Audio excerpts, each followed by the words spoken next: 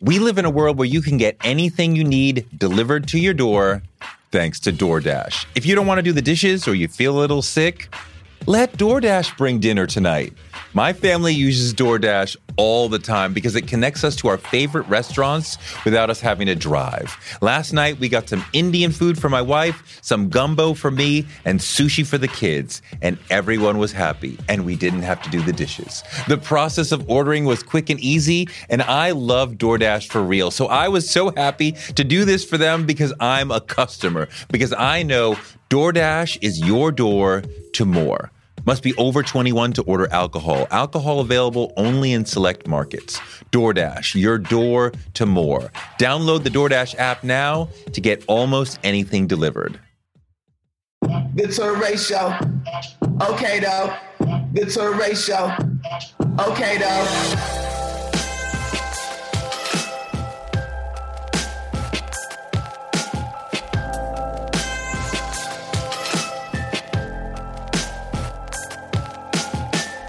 When I said to my family that I knew better what I wanted to do in my life, I got kicked, to the curb, So go outside and go, be a boxer or stay here in Africa. You can, there's plenty of people to box here. And obviously Paris was the capital and where everything that had to do with entertainment, was happening. So I went to Paris. But you had nothing going on. Well, obviously I knew nobody in Paris, and so I spent about a year in Paris until this amazing fashion designer, Thierry Mugler, I was sent to meet. I met his assistant, and immediately it was like, wait, put this on. I'll be back. And ran with my book. Couple photos were just in this portfolio, and came back and said, okay, put this on, come with me. Took me to see Thierry Mugler, and Thierry Mugler is in a room with a few other people, and they're just braving how he was looking for somebody like me, and here I come, wow, this, and we're doing this trip, and we're doing that trip, and we're going here with the Iman, Katusha, all those great top models back then. That was that. Djimon Hounsou is one of the great actors of our time because he's got this deep, quiet, burning intensity inside him that I love to watch. This man was homeless in Paris at one point of his life, and now he's shining. He's one of the stars of A Quiet Place Part 2. An intense new movie that's just dropping. So check it out. It's Djimon Hounsou on Touré Show.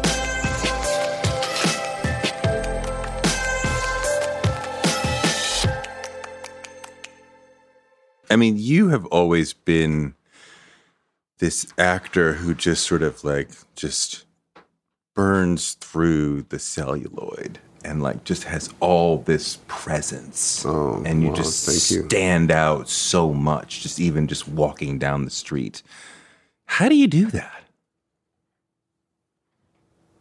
I don't know if it's something you do necessarily.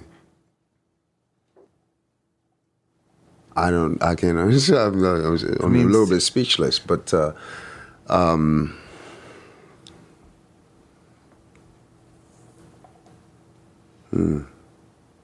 Okay, let's move on. I mean, some people. I'll come back to that question later. Some people talk about being in the moment when they're shooting or when they're on stage helps create some of that level of presence. Right. Is it about really pouring yourself into the moment and the character that what I read as?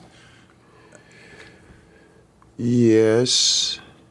It's some of that, but obviously, as you know, the interpreter, we are the interpretation of that, we are the instrument of interpretation, basically. So therefore, a little bit of it's going to be left in you, and suddenly the essence of you going to be left in so many of the characters you play. Yeah. I mean, I always believe you 100% of like you fully are, like you erase the person that I know of. And I'm like, and in that moment, I truly believe that I am that person. I am that sort of person, character that I'm, like in Blood Diamond, there was not one moment that I felt like this was not happening to me.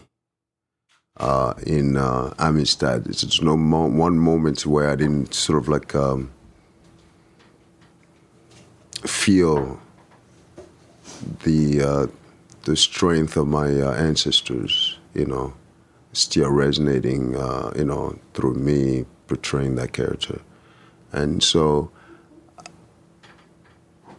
I would say that some of those characters are culturally and socially strong, extremely relevant to me. So therefore, that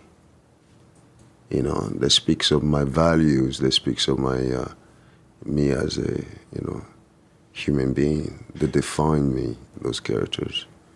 I imagine in something like Amistad, it would be quite painful to really embrace that and live in that character. He was going through so much.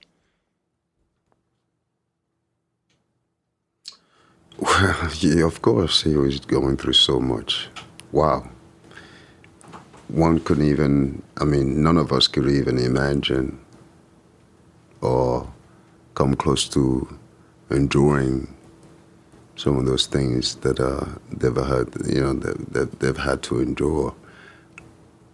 Me today, obviously things are a little bit better, Obviously I'm somewhat doing what I like and somewhat getting compensated for that. So I would say that it would seem like my, life today for some of us a lot better, but you still, in so many areas, you still feel like a second-class citizen, even with a celebrity. You do, still. Status. Oh, for sure. Where? Even here in New York City sometimes. Because you're coping with people who don't really quite understand yet the importance of, and certainly does not understand that we're all part of a human race. That one race is a human race, not shade race. Yeah? So you feel, you still feel like, you're existing in a world where certain people feel so much more privileged than you are. That they, yeah. I definitely know what you feel. Is that about America? Do you feel it in Europe too, or extremely in Europe too? Some of our brothers are playing on, national television, on, national stages, and being called monkeys. Yeah. Come on, please. Yeah. In this day and age. Yeah. And by the forefathers. And I feel like you take that weight into your work and into your characters. Because all that weight is part of weight that we, if you're socially conscious, the weight that you carry. The dignity that you bring to your characters is partly from that weight. Does it come from that weight? Does it combat that in any way? It may have resonance in some of those characters that I play. Yeah, it may have resonance in that, whether I want it or not. Because, again, like I said, you are the instrument of interpretation. Some of you going to be left in some of the characters you play. Because at the end of the day, it's your voice that is used and your likeness that is used for the interpretation. Think about the way that even Sidney Poitier, Harry Belafonte helped Americans see the beauty and dignity of a black man, and chip away just a teeny bit at some of it. Is that something that you think you're able to do to present? Oh, for sure. Well, I'm trying, and obviously you're challenged on a regular basis. I mean, again, you know, I live in a world that I'm, you know, somebody obviously signs my check.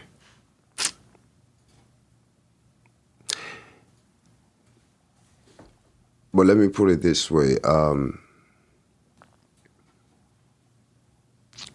So you're offered certain roles, and the roles obviously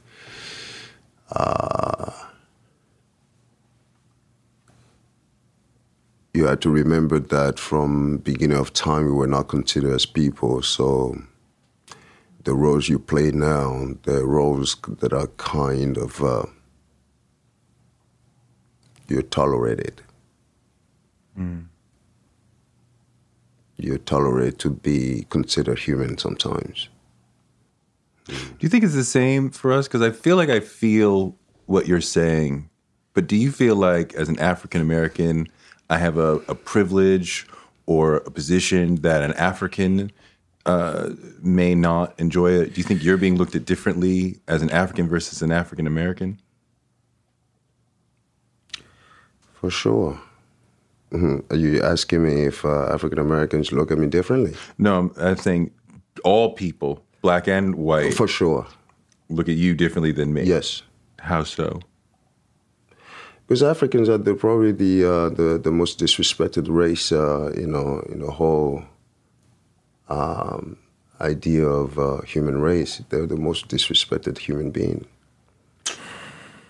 And even by African Americans as well. I'm just trying to be honest. Yeah. But because you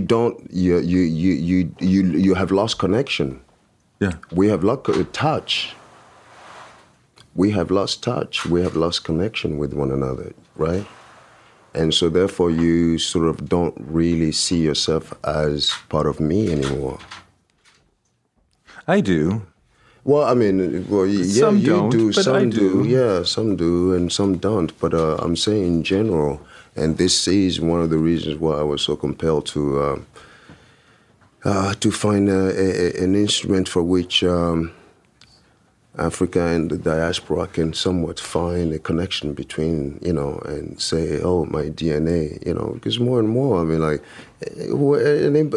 everybody and anybody who lives in America and who is from America, no matter whether it's first generation or second generation, you're from someplace else. Yeah.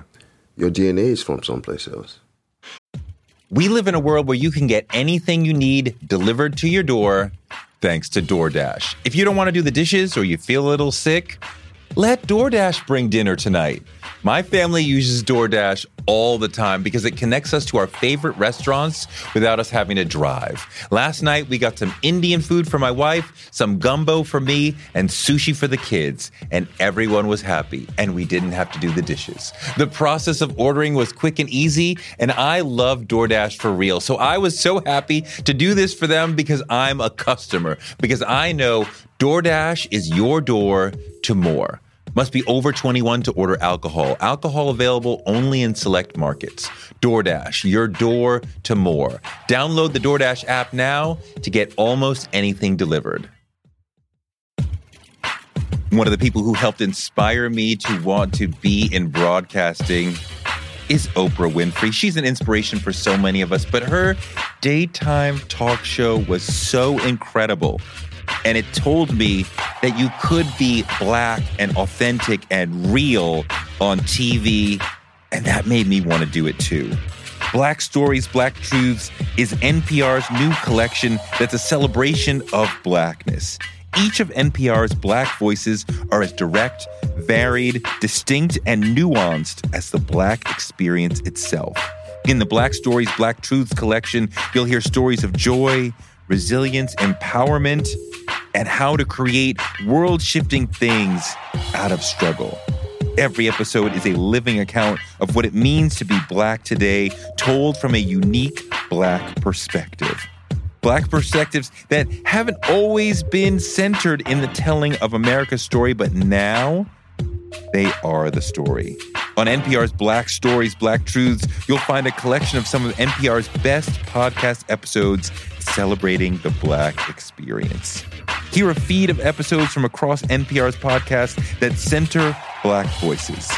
Turn on NPR today and hear a range of voices as varied, as nuanced, and as Black as we are. Stories should never be about us without us. Listen now to Black Stories, Black Truths from NPR, wherever you get your podcasts. Your journey here to being an American superstar is unexpected. It sounds like it would be a movie in and of itself. Yeah, it is. Influencer. It's a word that gets tossed around a lot these days. There is a woman who went the distance, who broke ground as the first true influencer by living a remarkable life. Her name, Elizabeth Taylor. I'm Katy Perry. This is the story of the original influencer. This is Elizabeth the First. Elizabeth the First, the podcast, wherever you listen. Hey there, this is Christina Gonzalez, and I'm so excited for you to check out my new podcast, Politics of Food. On this show, we explore the political, economic, and social implications of food creation and consumption, both locally and worldwide. Should we eat first or should we protest first? Like, okay, let's organize, let's talk to the press, let's get our word out, and then let's sit down and eat. Follow Politics of Food with Christina Gonzalez at Apple Podcasts, Spotify, or wherever you get your shows. How did you get from Benin to France? I had two brothers. We're five, and I'm the youngest of five. So I had two brothers. The first two oldest brothers that went on an adventure, living in Ivory Coast. From Benin going to Ivory Coast, and from Ivory Coast moved to Paris, ventured to Paris, and end up staying in Paris, both of them. And having a life, and one of them obviously became French, and so I was the youngest, and they were most of them all completely grown, and left the house, and so I guess my oldest brother, who was actually doing really well, for himself, at a very young age, thought of wow. We have a younger brother who is here in Africa. The parents live in Ivory Coast. I'm in Benin. The brothers all lives in France. Who are you living with? I'm living with the grandparents and older brother. And so the older brother just thought, oh, well, why don't you go and stay with your other brother to better your education in France, yeah. How old were you? I was 12 years old. And so the first time I was sent to France, needless to say, I was deported on the spot. 12 years old, I arrived in France, Lyon. That was the first time was Lyon, straight from... it was Lyon. So landed in Lyon, and then I was told I have to go back. So you go back. They turned me right around the spot and you sent me back. And so eventually my family came and got me from the police station and at the airport in Benin. And then a few months later, my brother got another ticket for me. He said, No, you're not staying here. Let's go. Let's go to Paris. Let's go to Paris now. So I came through Paris the second time and stayed. But it didn't immediately work out as expected. No, of course not. I mean, of course. I mean, listen, I was, growing up with my, sort of been overseen by my two older brothers. One of them was married with a kid, the other one wasn't. So they both, obviously had a conflict. Who's going to, who am I going to stay with? And so,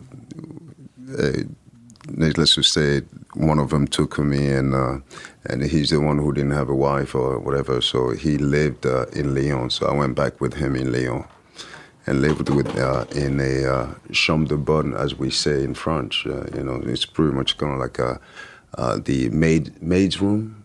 You know? Okay. Okay. That's sort of like, it's sort of like this room is almost too big for it, but A little closet. 2/3 of this room pretty much, and we have to go to. He was going to school at a university, so we went to the school and university to shower every day, and and so that's how I lived for the first. I said probably 8 years in Paris. I mean, in Lyon. But you become homeless at some point? And then, fast forward to, growing up in France and thinking that I knew better. And I thought, well, okay, listen, I know what I'm going to do in life, and I'm going to do this, I'm going to do that. And, so I was doing a lot of sports also. So one of my brothers also knew that I was, heavy in boxing. And so we used to have, discussions. And so I used to sometimes contemplate the idea of boxing. And then he just went on. And, I was fairly good to a point where they wanted to, push me, to go professional. But my brother told the rest of the family, and everybody went off. I mean, like pissed off. And so I eventually sort of like stepped away from that. But the ultimate dream was always making movies anyways. Really? Yeah, since I was 8 years old, probably 8 to 10 years old. What did you see that made you say, that's for me?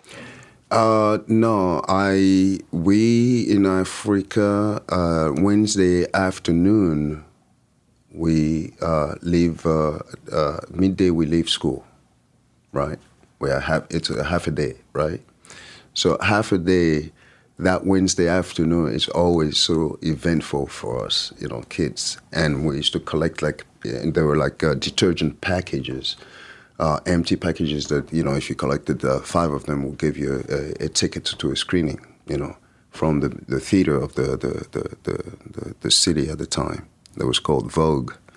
I remember Vogue would be so packed all the way to the bathrooms, all the way to the street, and you would hear just the sound of the movie. And it was just basically generally cowboy films that they were playing, And so all you could hear, it's the spurs on the shoes, walking, and the shotguns, and those are the things. And then you'll hear some, American, language spoken, and it was quite cool. And it was we were looking at Gary Cooper, those kind of type of John Wayne, those type of actors, and glorifying America. It was just unbelievable. It was a world apart, and we used to fantasize about that. I think my fantasies came from there. So, I want to be like Gary Cooper and John Wayne. Yeah, it was just, unbelievable. That image of, the way the man is shot also from, down looking up, and he just looks so massive, so imposing, with a shotgun on the side. I mean, it was just impressive. It was the Wild Wild West, I guess, but I didn't know it was, fast forward to today that I would find myself in America, making movies. I mean, I grew up watching movies and idolizing those sort of people, and I didn't think, well, I could do that. I thought, my God, these people seem godlike. Well, I don't know if I really thought about whether I could do that or not do that. I just thought, wow, it's unbelievable to be in movies. And you can pretend being fully yourself, existing with all. Yeah. But you were homeless in Paris for a period of time.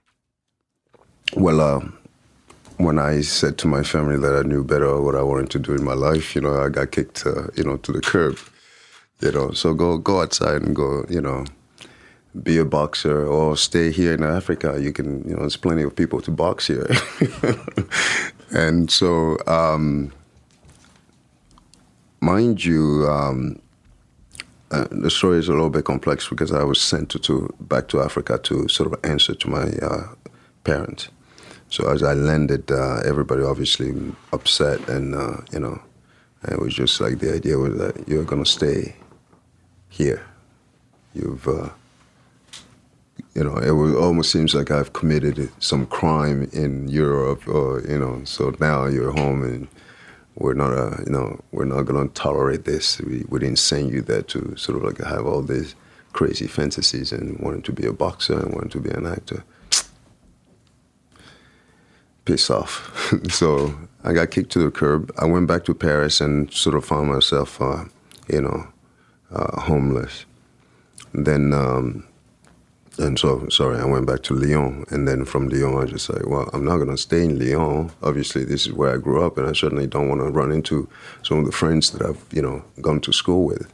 So I switched to city, And obviously, Paris was the capital, and where everything that had to do with entertainment, was happening. So I went to Paris. But you had nothing going on. Well, obviously I knew nobody in Paris, and so I spent about a year in Paris until this amazing fashion designer, Thierry Mugler, I was sent to meet, and I met his assistant, and immediately it was like, wait, put this on. I'll be back. And ran with my book. A couple photos were just in this portfolio. And came back and said, okay, put this on. Come with me.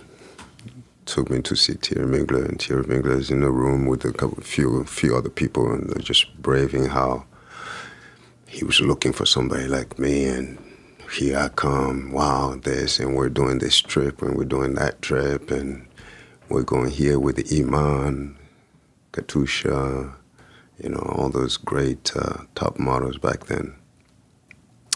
Lauren Scott, bless her soul.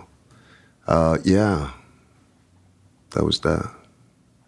How did you get from Mugler world and modeling into acting? Into acting. Well, first of all, the modeling was pure accident, so it was acting that I was looking for when I got into modeling, And so from there, I went on a trip with Thierry Mugler to Los Angeles and to a place called Alamogordo in New Mexico. And it was an area where we shot some photos. It was an amazing place. Sand dunes. It was just like an amazing sight of a place that it's just full of sand dunes, white sand dunes, crystal white. It's beautiful. But anyways, so that was my first time coming to America, and I obviously went to Hollywood and discovered, I went to Los Angeles and discovered Hollywood, and I was like, wow. This is where they really make those big movies. What am I wasting my time in France for? And literally, I switched my thinking, switched right then and there, and then I went back to, right after the photos, I went back to Paris for about 2 months, I think. Just time to pack myself, and I was back in California trying to pursue acting. Then I realized I didn't speak English, and I was like, oh, dang. I realized I didn't speak English, and I was like, because of the urge and I was so excited to be in America because, obviously I was looking at Americans, African Americans, these are my people, I was, deeply, connected in my mind, and excited, and moved to Hollywood, and then slowly, one of my friends said, well, wait a second. This is one of my model friends from Paris who came to LA for a job, and so we were having lunch, and he said, wait a second, so what are you doing here again? So I said to him that I was pursuing acting. I said, acting in America, and you don't speak English? okay. And then the next day he brought me a book, Hemingway. Which one? I forgot what it was down.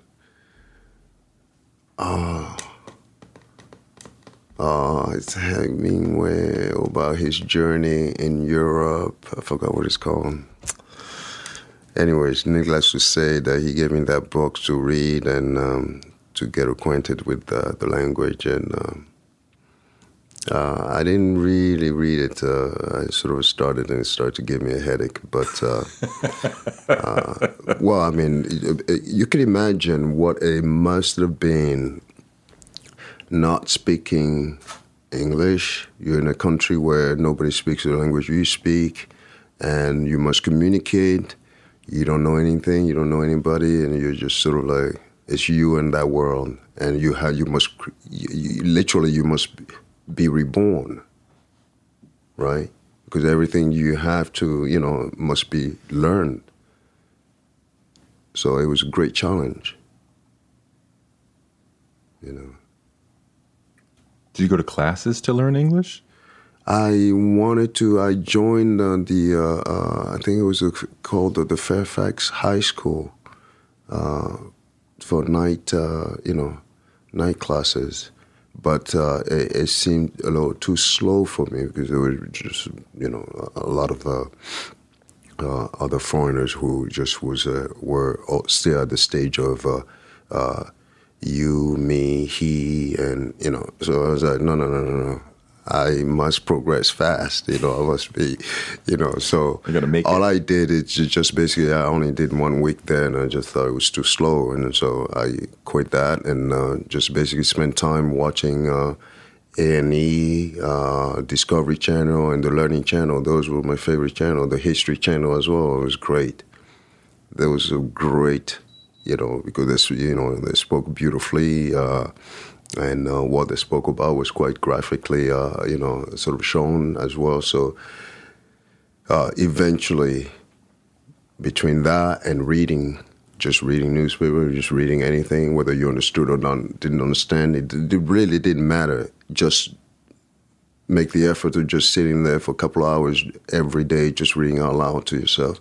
And you don't have to understand or comprehend anything about the text. Just read it. Just to get your the verb, articulating. And the more you're saying the words, the more you're looking at the documentaries, A&E, Discovery, the Learning Channel. Now, slowly, some of those words are coming back because you're hearing it now in a different context. So your comprehension start to develop. And now you think in English? Mostly. And now I think in English before I speak in French. Interesting. An amazing long career now leads you to A Quiet Place Part 2, which is an interesting piece because so much of it is about working in silence. Yes. Right. It's great. How's that? That was quite, amazing for me because, again, I just realized similarly in this story where you're forced to be quiet and where the language here is your physicality mixed with emotions, right? And that's really where I came from because that's sort of like my early days of learning and, obviously speaking English was more to study people, body language and, feeling from what, not so much about what they're saying to you, but what you're getting, the vibe you're getting out of it, And that's sort of like how I start to,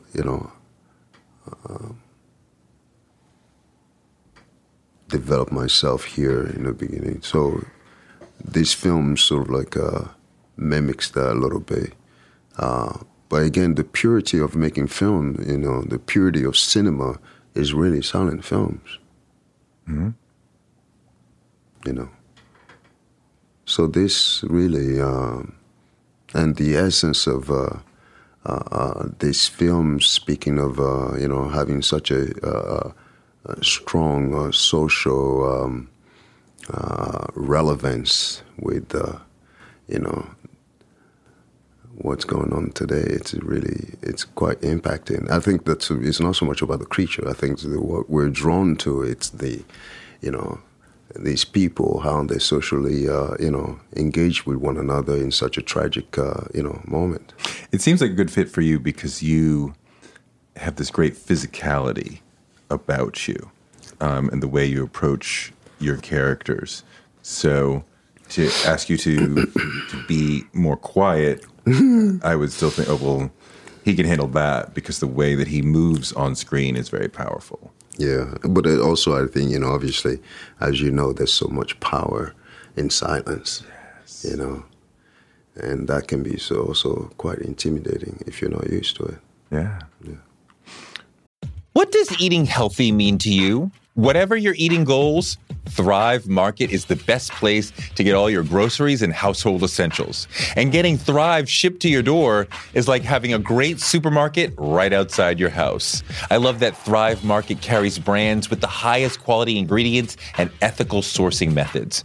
Whether you're looking for organic kid snacks or low-sugar alternatives or gluten-free essentials, Thrive Market's got it, and their site lets you curate your shopping experience quickly. And as a Thrive member, I save on every order, usually about 30%, which of course I love. And when you join, you help a family in need with the membership matching program. Join in on the savings with Thrive Market today and get 30% off your first order plus a $60 gift for free. Go to thrivemarket.com/Toure for 30% off your first order plus that free $60 gift. That's Thrive, THRIVE market.com/Toure. thrivemarket.com/Toure.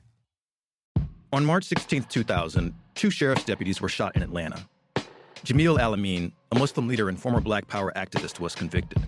But the evidence was shaky, and the whole truth didn't come out during the trial.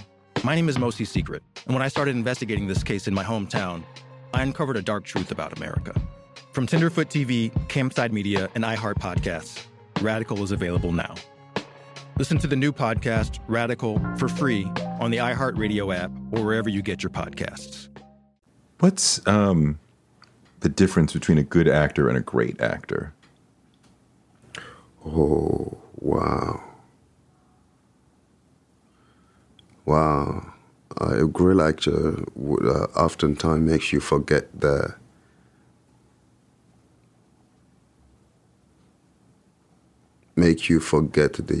interpreter. Makes you forget the interpreter.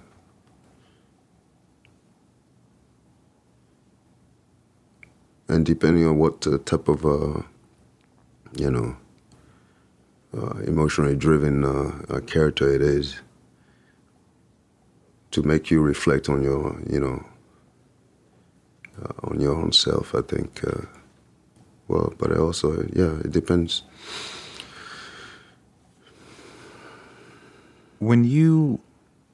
Quite often you're asked to play Africans, are you generally satisfied, or are we not yet showing Africans as complex as they should be? Oh, we haven't even begun showing Africans as complex as they should be or as they are. No. Mind you, your story have not been told. Your story have not been told. Anything that has been told about you, it's been a bunch of rhetoric to make you look, not you. Your story hasn't been told.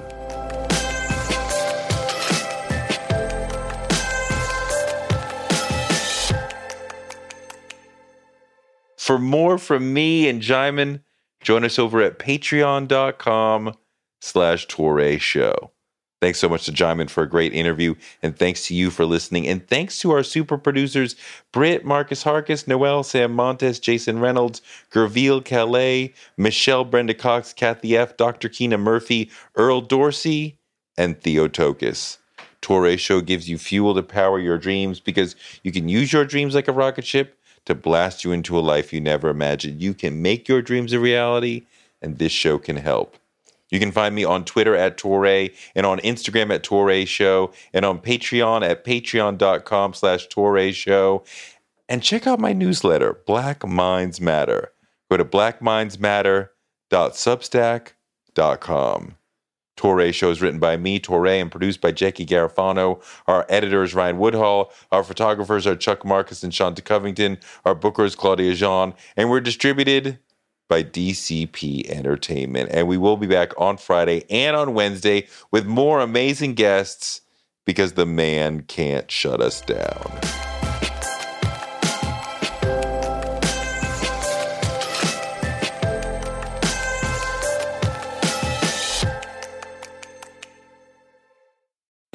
We live in a world where you can get anything you need delivered to your door thanks to DoorDash. If you don't want to do the dishes or you feel a little sick, let DoorDash bring dinner tonight. My family uses DoorDash all the time because it connects us to our favorite restaurants without us having to drive. Last night, we got some Indian food for my wife, some gumbo for me, and sushi for the kids. And everyone was happy, and we didn't have to do the dishes. The process of ordering was quick and easy, and I love DoorDash for real. So I was so happy to do this for them because I'm a customer, because I know DoorDash is your door to more. Must be over 21 to order alcohol. Alcohol available only in select markets. DoorDash, your door to more. Download the DoorDash app now to get almost anything delivered.